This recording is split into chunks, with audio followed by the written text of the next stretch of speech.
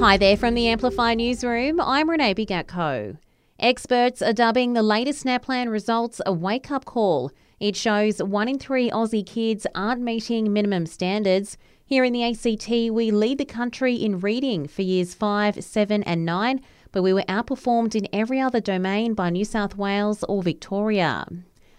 More than 1,000 people are still missing 2 weeks after the devastating wildfires in Hawaii, and it's feared many won't ever be found. At least 115 people are confirmed dead.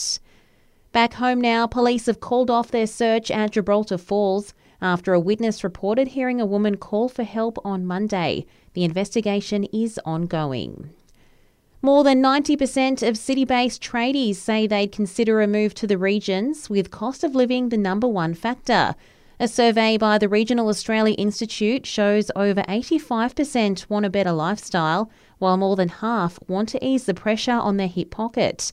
Larita Wallace from the Institute says having more tradespeople in the regions would be a big win. We have record job vacancies across the regions, across all sectors. So there are vacancies right across the regions. And for tradies in particular, we have a housing challenge and lots of our renewable energy projects are happening in the regions. And of course, they all need tradies to power them. Police are looking into a suspicious fire in Palmerston early yesterday morning where flames from a car blaze spread to an attached garage. Call Crime Stoppers if you have any information. While the upcoming bushfire season outlook has been released, and for the ACT, we may see some relief through spring thanks to our above-average rainfall this year. However, Rowan Scott from the ACT Rural Fire Service says we should still update our fire plans ahead of a hot summer. For spring, it's looking at normal, but for summer, it could look into an elevated day, particularly for the grass areas as they grow through spring. A fire plan can be downloaded from the ESA website. And animal lovers will be able to spot the difference with a rare spotless giraffe thought to be the only one in the world born at a zoo in the US.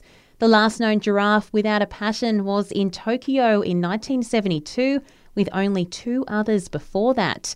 And that's the latest from the Canberra Newsroom this Wednesday. Check back again tomorrow morning for our next update.